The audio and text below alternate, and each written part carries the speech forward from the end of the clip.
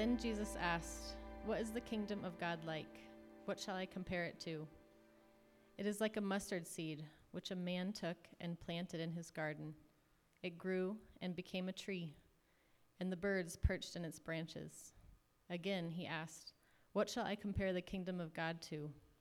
It is like yeast that a woman took and mixed into about 60 pounds of flour until it worked all through the dough." Luke 13:18 through 21. This is the word of God. Thanks be to God. Let's pray. Jesus, thank you for this beautifully chilly morning. Thank you for these people gathered today. I pray that as we hear the word today, that you would help it to really affect us. Help us to really think about it, not only now, but later in the day. Help us to be changed by it. We pray this in Jesus' name. Amen. You may be seated.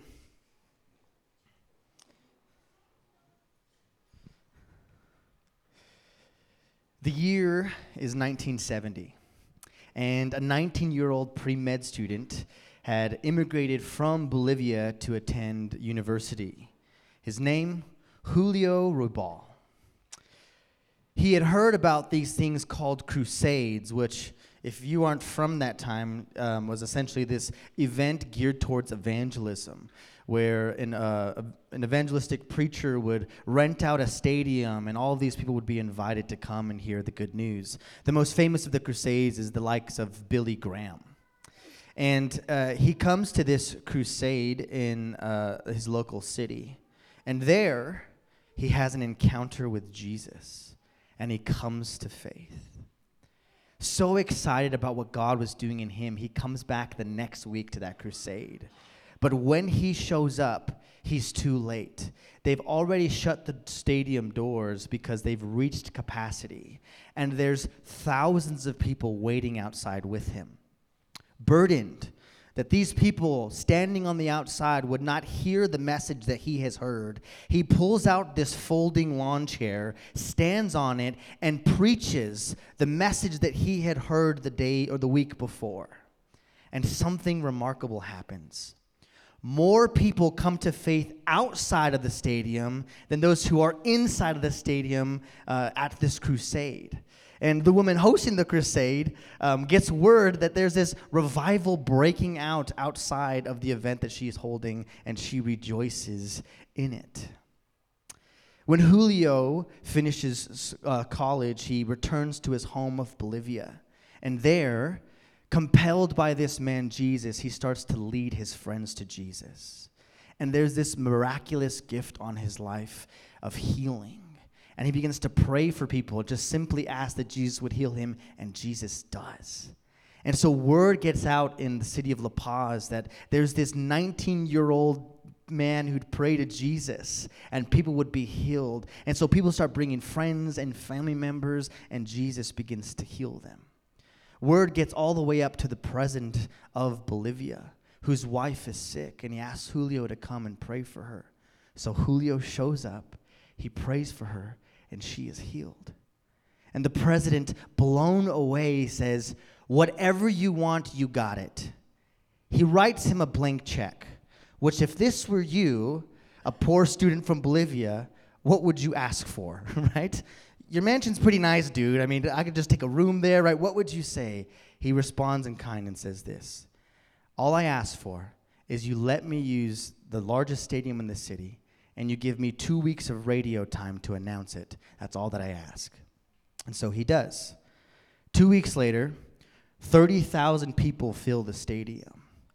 And there's an additional 15,000 people waiting outside of the stadium to hear the news about this man Jesus who has the power to heal.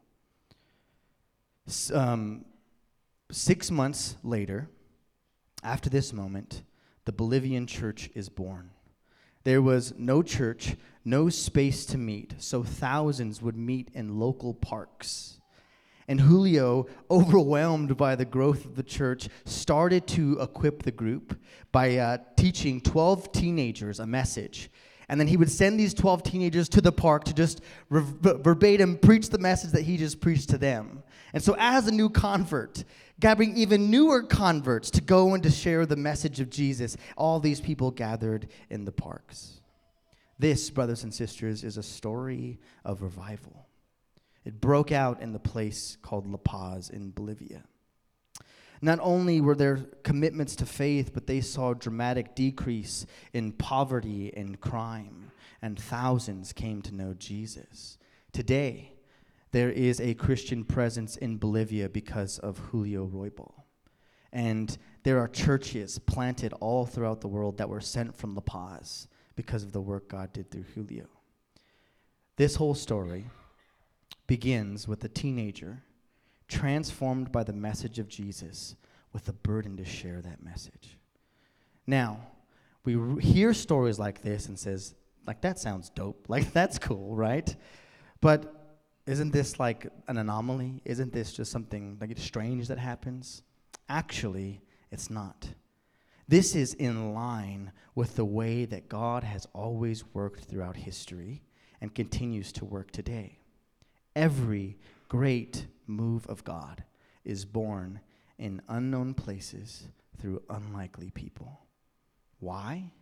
Because the kingdom of God is small but powerful, hidden but advancing.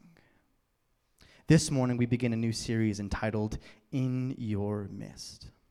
If I were to give a sentence to capture the heart of our series, it would be this: to notice and celebrate the areas where God is moving among us, and to respond as a community into all of the areas that God is inviting us into.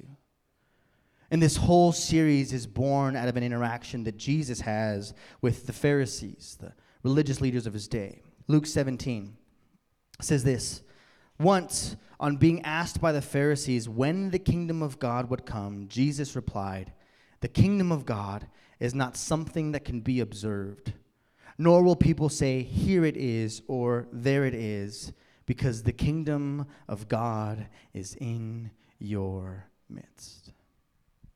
Another way to phrase the question the Pharisees asked Jesus is this: is this it? Is this it? Is this all that it's cracked up to be, this kingdom that you say is coming? All throughout Jesus' teachings, Jesus used the phrase, the kingdom of God. In almost all of Jesus' parables and all of his teachings, he's teaching everybody what the kingdom of God is like. And the Pharisees have been watching his life closely and listening to his teaching carefully. Now, if you were to look over all of Jesus' teachings over and over and over again, he's beating the drum of the kingdom of God. Now, this phrase does not exist in a vacuum, but it was actually loaded for the Jewish people. This idea about the kingdom of God is a shorthand of referencing the whole biblical narrative. The idea of the kingdom of God begins on page 1 of the Bible in the Genesis narrative and carries all the way through. Now, what I normally love to do in moments like this is trace that theme all the way through. We've done that about like 20 times as a church, so I won't do that to you again today. I might again in the future. There's no promises, but I won't do it to you again today. But here's it in a nutshell. When the story of the scriptures open up, God invites human beings to rule, to have dominion, to partner with him in ruling and reigning here on earth. But as human beings, we wanted to seize autonomy. We wanted to choose to define good and evil on our own terms. And the whole biblical narrative is a story where we see human beings choose to build their own kingdom. Kingdoms marked by corruption, greed, violence, and death, or what the biblical authors call sin. And all throughout the story, there's these little moments where the Jewish people would look forward to the day of a coming king, the one they called the Anointed One, or the Mashiach, or the Messiah, who would come as king and bring about the kingdom of God, where God would rule and reign on earth again. And so onto this scene comes Jesus, and he says, the kingdom is at hand. The kingdom is here. The kingdom is on the way. Now, this was super confusing to the Jewish leaders. Why? Because not much has changed since Jesus had got there. Sure, some people got healed. Sure, some poor people got fed. But what about Rome? What about these oppressive rulers in place? What about this kind of cosmic evil and corruption and forces that are bent towards destruction? These have not been dealt with. So if this is the kingdom, is this it? The question they beg is, you keep talking about the kingdom, when is it coming? And Jesus' response to them is brilliant. He says at least three things. First, his kingdom is not like other kingdoms. Second, his kingdom is both now and not yet. And third, his kingdom is realized in him. First, his kingdom is not like other kingdoms. The kingdom of Jesus is utterly unlike any other kingdom of this world. The reason that you would not be able to perceive it, or in the language of Jesus say, here it is, or there it is because Jesus' kingdom is not like any other kingdom. It does not come through military power or force. It is not fueled by greed and lust and worldly wisdom. Jesus brings an upside-down kingdom. A kingdom that prioritizes the poor, the marginalized, the sick. A kingdom that, if you want to be first, you're last. If you want to be someone of notoriety, you become a servant. And the kingdom of God does not begin in halls of power, but in the margins of society. The kingdom of God is not like any other kingdom. Second, the kingdom is both now and not yet. We learned a fancy word last week, inaugurated eschatology, right? You want to bring that one out at brunch, trust me. And that's just a really kind of snobby way of saying the kingdom has begun in Jesus. That what we await for has already begun, but is not yet fully realized. That the kingdom of God is breaking in and advancing, but has not fully permeated the earth yet. This is why Jesus teaches us to pray that God's kingdom would come, his will would be done on earth as it is in heaven. God's kingdom has come in Jesus, but it's still on the way. And so the enemies of God are being defeated and being overthrown, and this is all happening through the people we call the church, who have given their allegiance to this king and who are citizens of this coming kingdom. And third, the kingdom is realized as in him. This phrase is interesting, in your midst. Some of your translations may actually say the kingdom of God is within you. Now that's not a bad translation, but I think in your midst is a better one. And for my Bible nerds, give me just a few minutes here to explain why. First is a matter of interpretation. If you hear the line, the kingdom of God is within you, I think it brings up ideas about like self-realization, or that the kingdom is merely an internal reality. It's this inward sense of peace or hope. It's subjective and it's personal. I think it also lends itself towards individualism. Like if the kingdom of God is within me, it means that I can have all that I need within my own relationship with myself.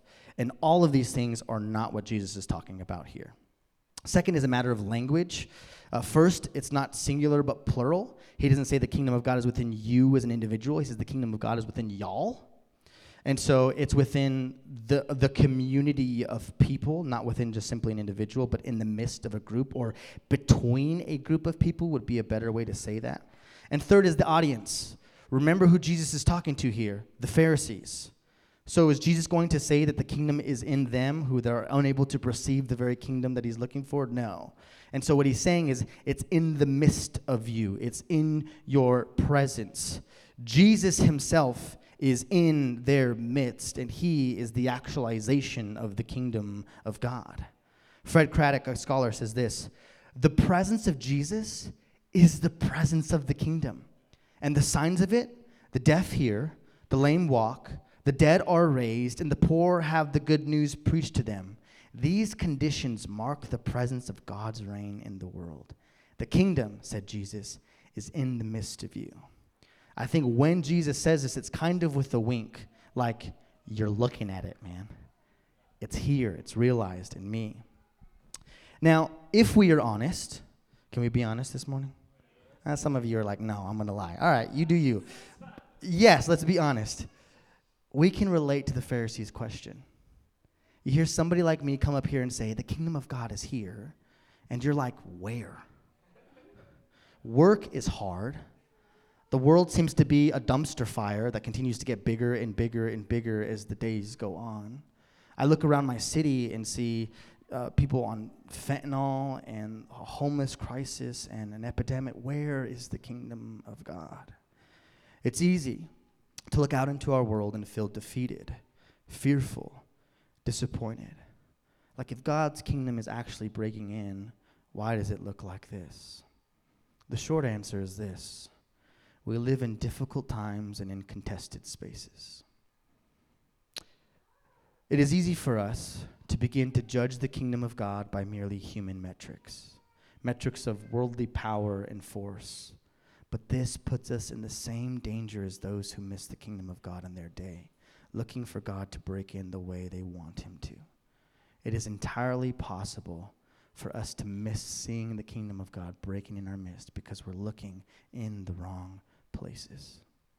First, we can miss the kingdom of God because we are looking for a certain kind of kingdom, a specific reality of the kingdom. We can miss it entirely breaking through because we're looking in the wrong place. And second, we could dismiss the kingdom coming in because it appears to us as small and insignificant.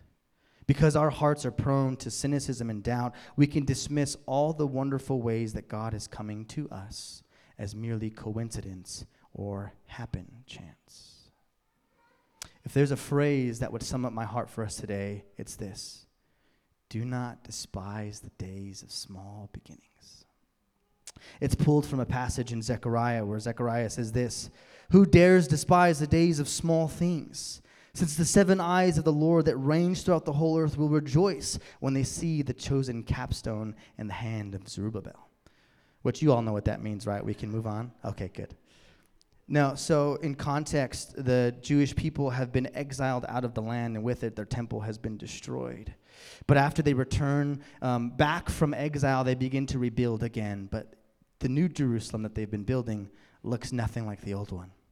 The old one was marked by beauty and splendor, and this one kind of just feels like subpar.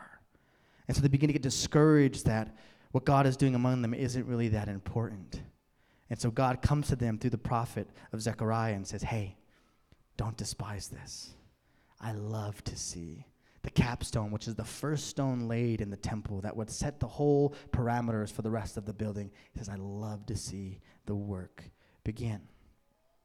Do not despise things as small. Susie Silk says this: the Lord is telling them that in their human efforts, they are doing something that they look down on now, but it's actually preceding the great thing that God is going to do. What they do not realize is that as they were rebuilding the temple, they were preparing the way for the Messiah to return. What they see as small and nothing, God sees as something great and miraculous that he is going to do. When they built this new temple, it would be the very temple that Jesus steps in to purify and make new.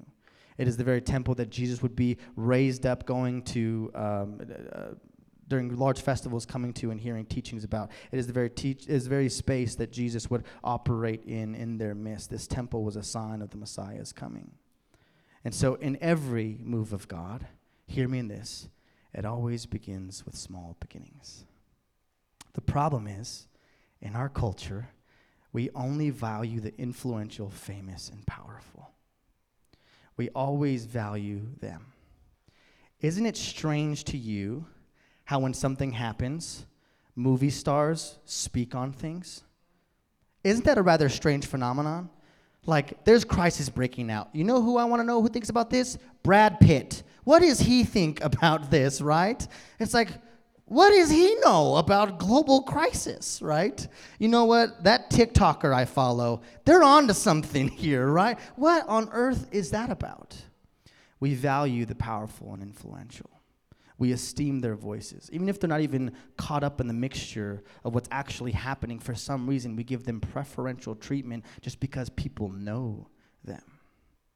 We dismiss small things because we look down on them and we only value that which is big or influential. And each of us live underneath the tyranny of being big and important. We look down on a mundane, faithful life.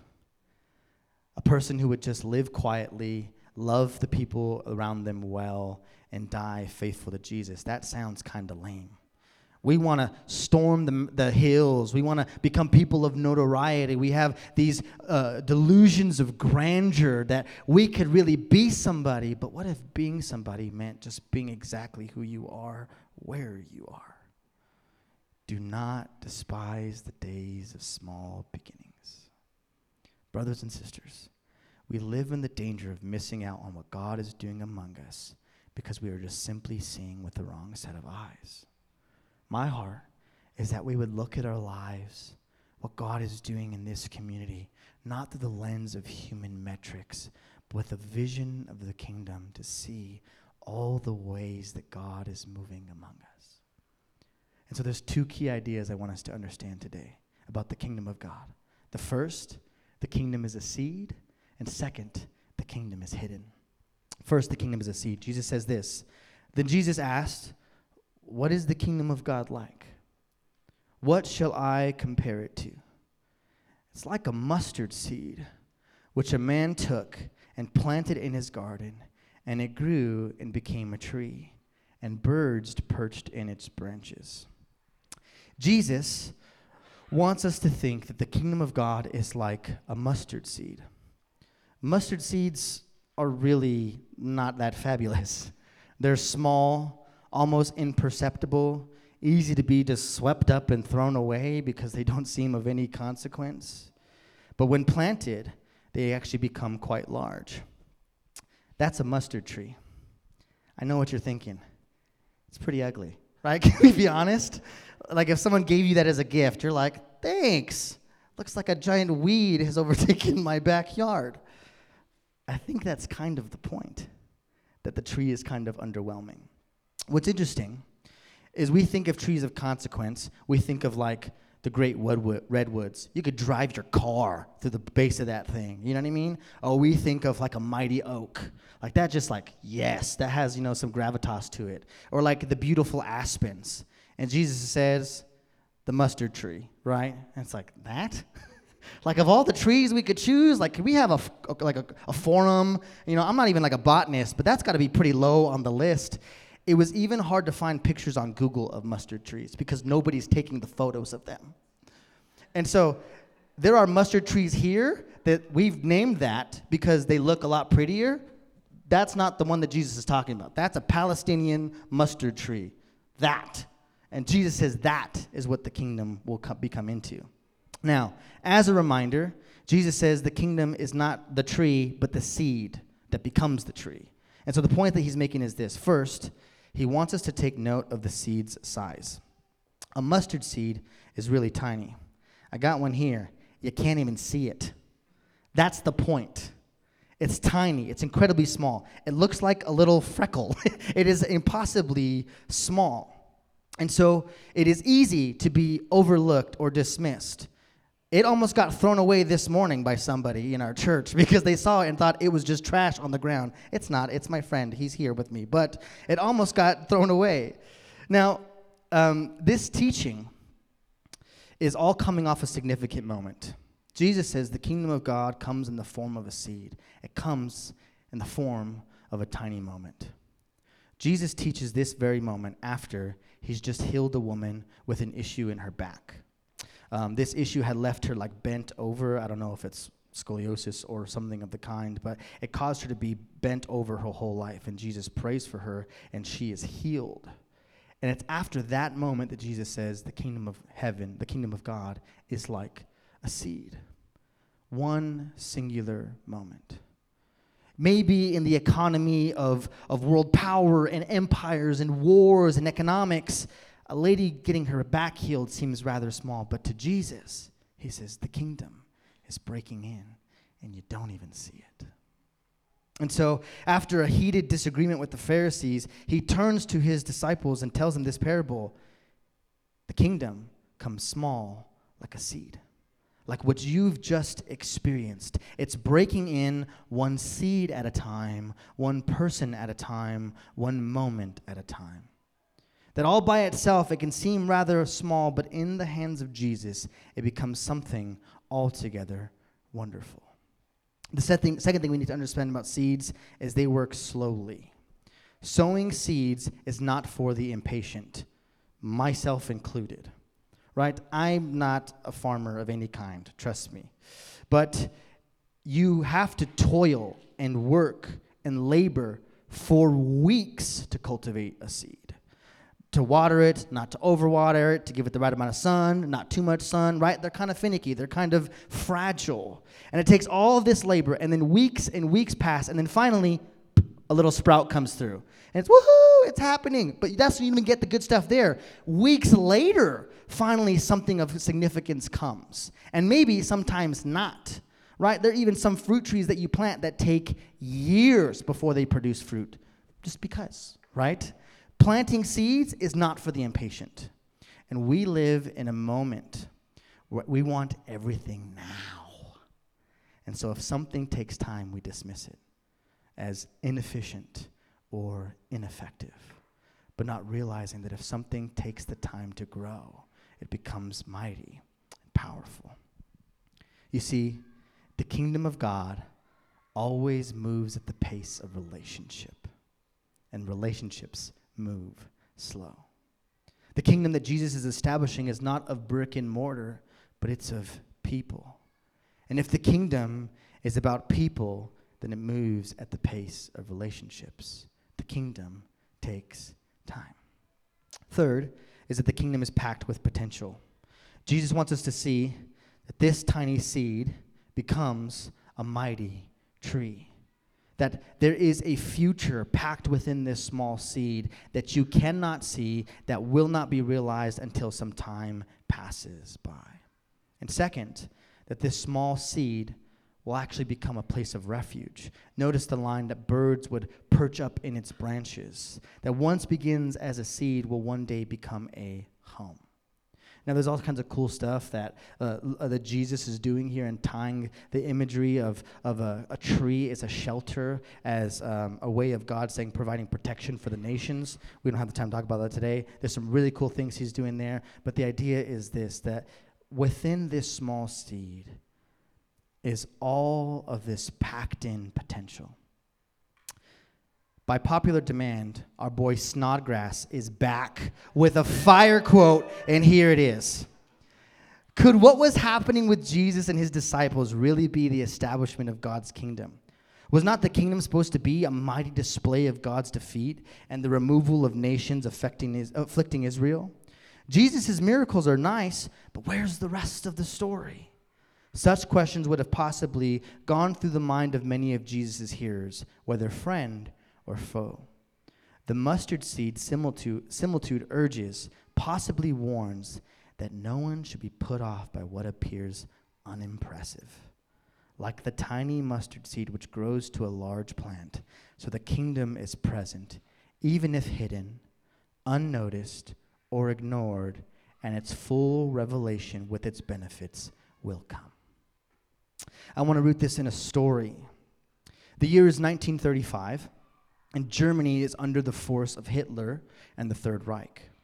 During this time, followers of Jesus found themselves at a moment of immense pressure. Would they resist the empire that is breaking in, or would they succumb to this insurmountable force around them? Church after church, denomination after denomination begins to give their allegiance to the Third Reich and to this movement of Nazi Germany. And so a group of pastors and leaders come together, and they began a movement called the Confessing Church, committing to not give way to the cultural tide around them, but to remain faithful to Jesus no matter what. One of these men at the center of this movement was a man by the name of Dietrich Bonhoeffer.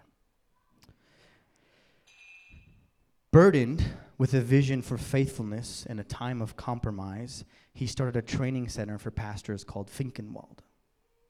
And it is here that the great works of Bonhoeffer's life came forth, such as Life Together and The Cost of Discipleship, if you're familiar with those works.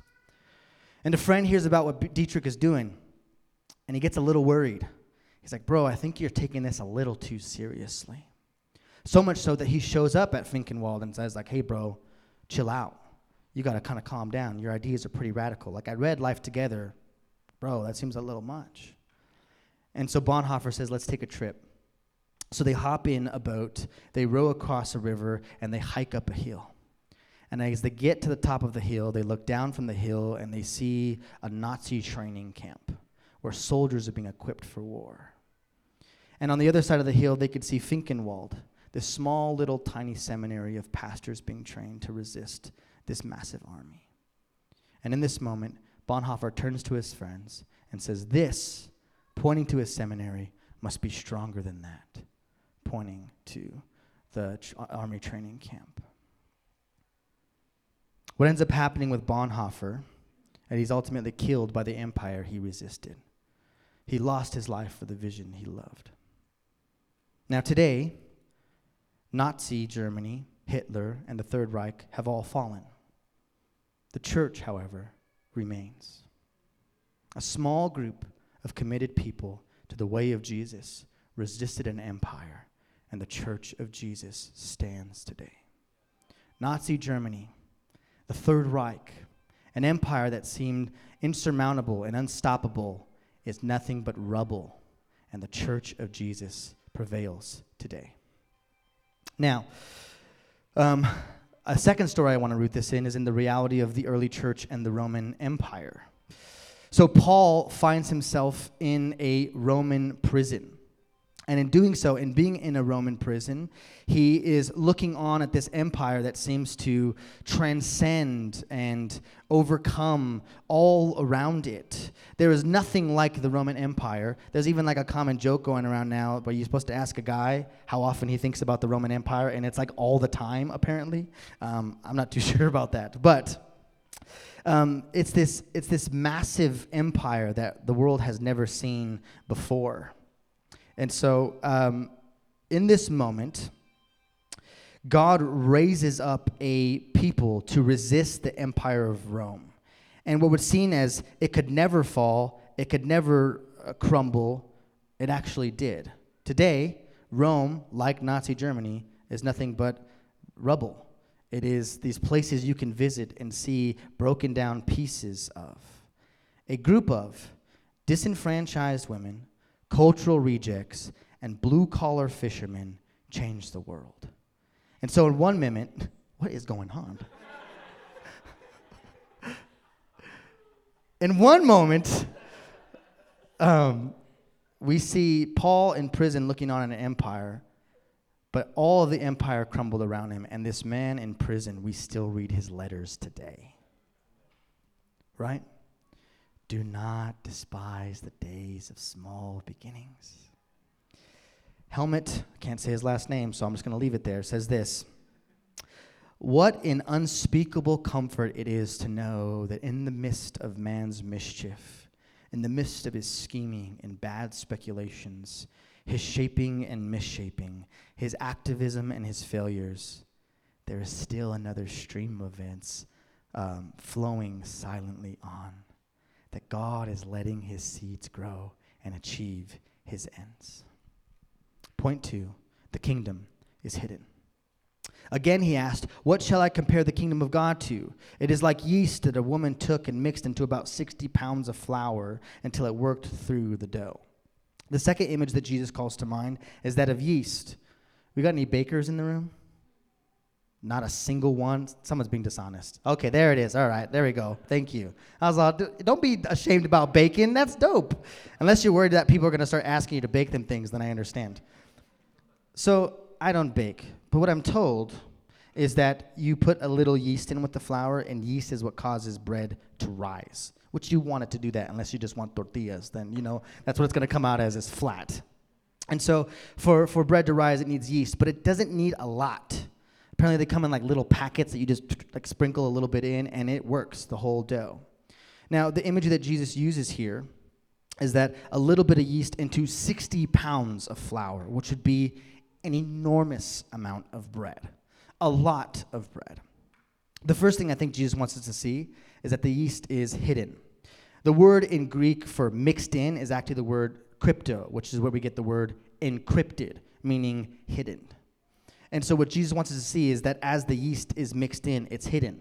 If I mixed yeast into flour, there's no way you're differentiating what part is yeast and what part is flour.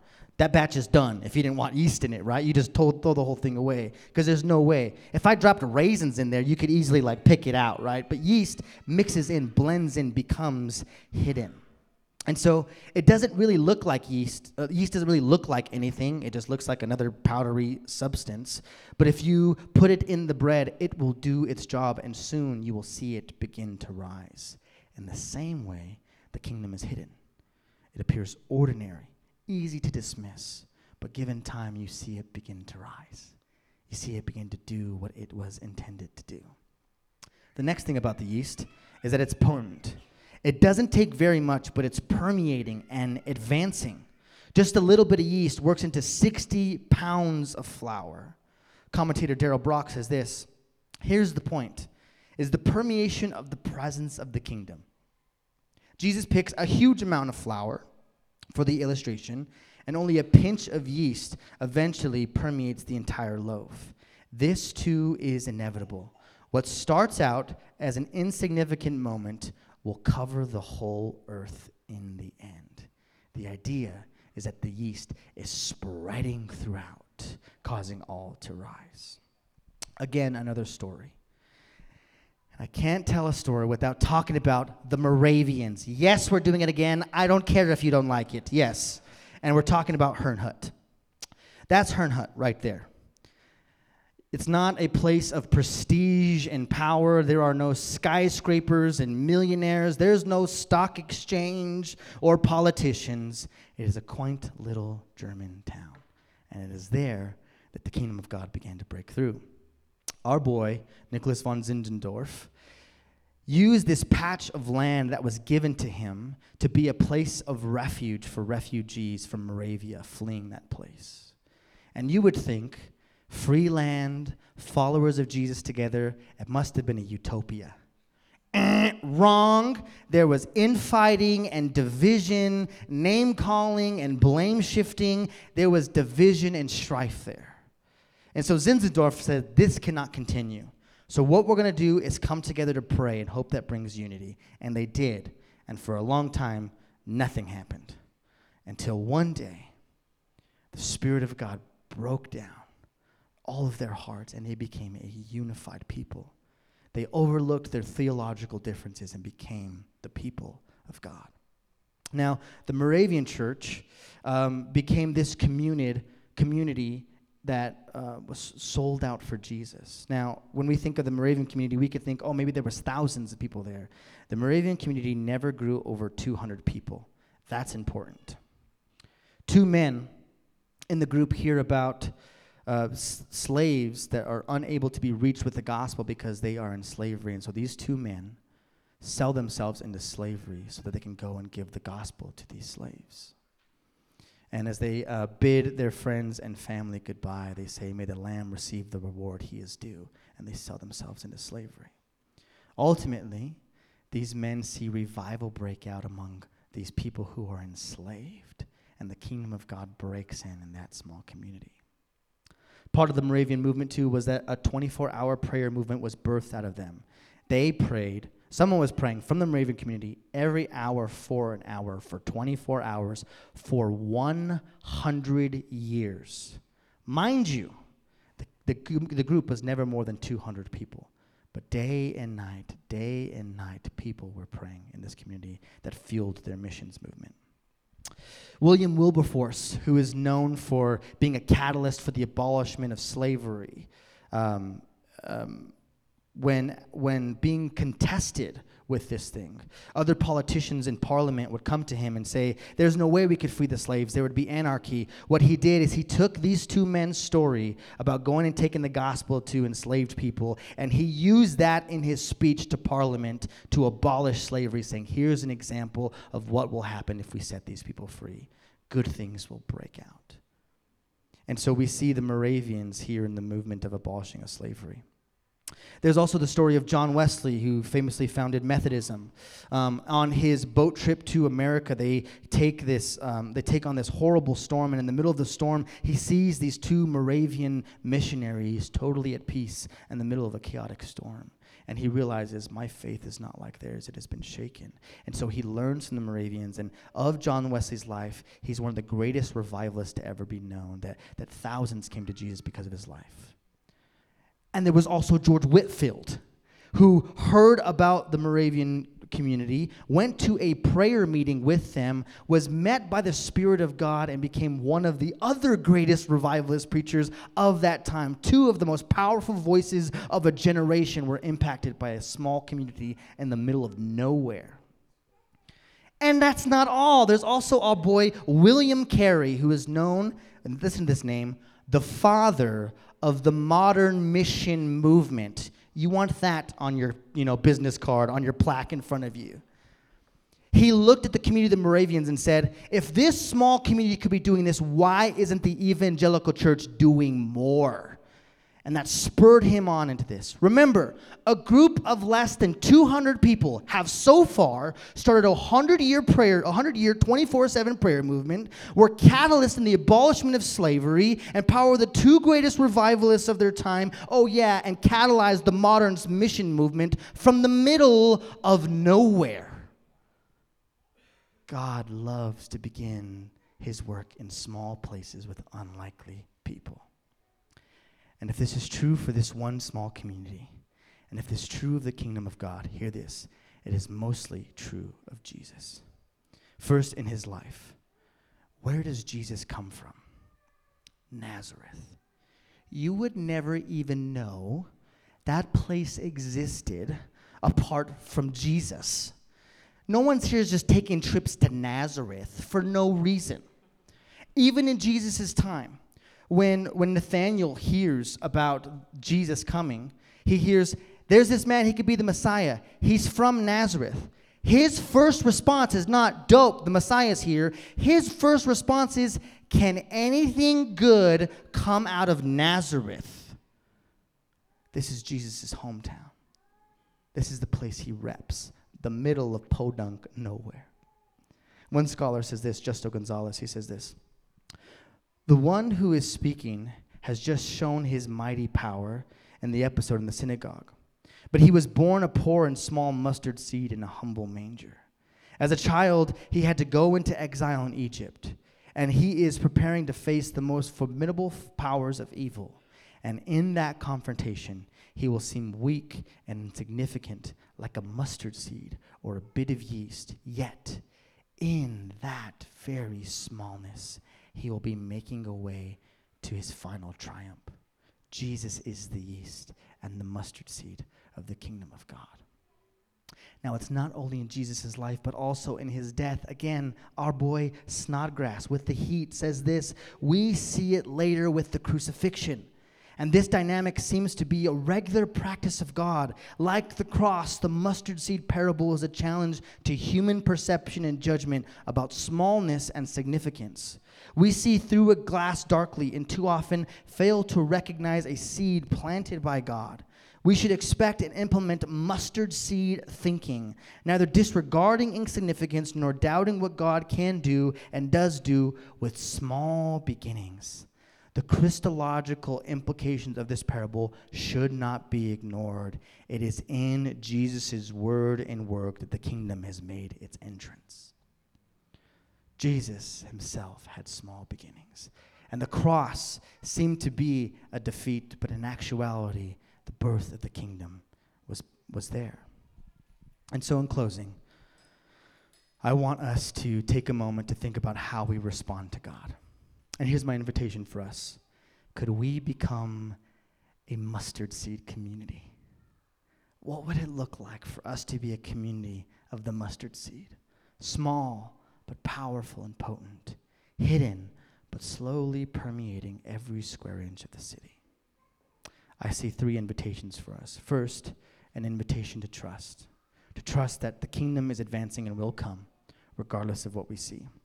Again, Darrell Brock. Jesus tells these parables to call for trust. He is building the kingdom, and people should trust God that it will come.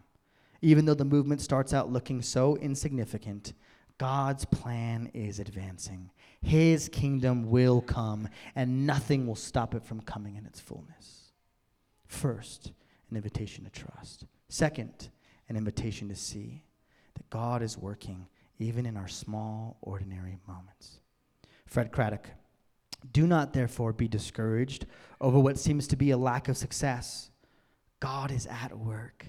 Just as a seed and leaven carry their futures within them, so discern the act and do not be depressed by the opposition or by the immensity of the task. It is true that Jerusalem and death lie ahead for Jesus, but God is at work. Think of the mustard seed and the leaven and be hopeful, for you have participated in small acts that will affect lives far beyond this time and place. Third, an invitation to pray. David Fringe. Do not despise your small prayer gatherings. Every major revival has its origins with a small band of intercessors faithfully crying out. Small gatherings precede big breakthroughs. When we gather to worship and pray, regardless of size, we convene the very court of heaven.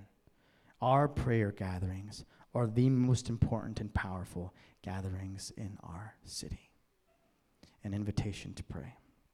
Now, lastly, I do have a sense that there's people in the room who'll be saying, this sounds great, but not for me. Like other people could do that. Bonhoeffer, the Moravian community, right? All these people, Zinzendorf, whomever, they can do these things. Julio Rubal, but not me. I hope you've seen throughout this sermon, and this is just a small glimpse. Guys, we could geek out for years about the people that God uses. But do you know the kind of people that he uses? He doesn't use the powerful, those of esteem, those of influence. He uses the willing. He uses the humble. He uses those who are looking for him. God uses broken and bent tools to build his kingdom. That's who God is in the business of using. Paul says it like this in his letter to the Corinthians. Brothers and sisters, think of what you were when you were called. Not many of you were wise by human standards. Not many of you were influential.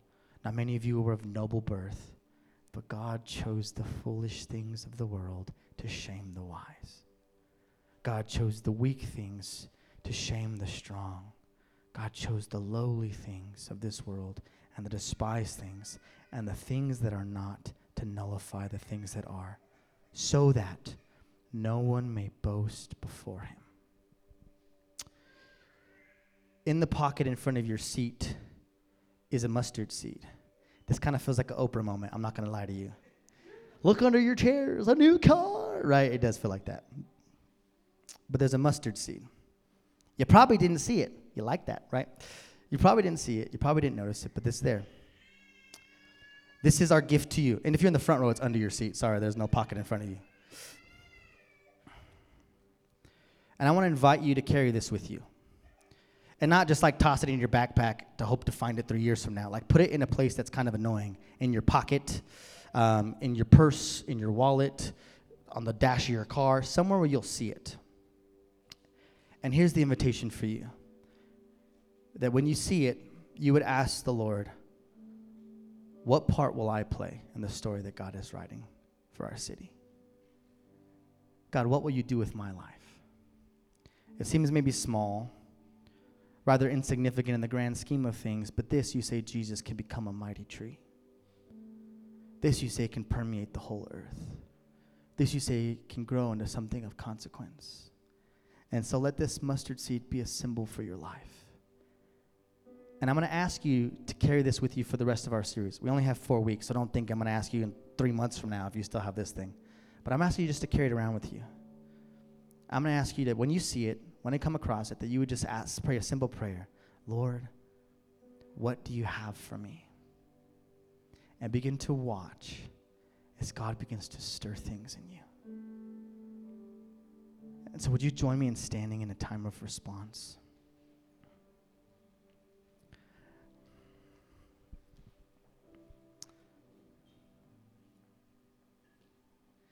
Do not despise the days of small beginnings.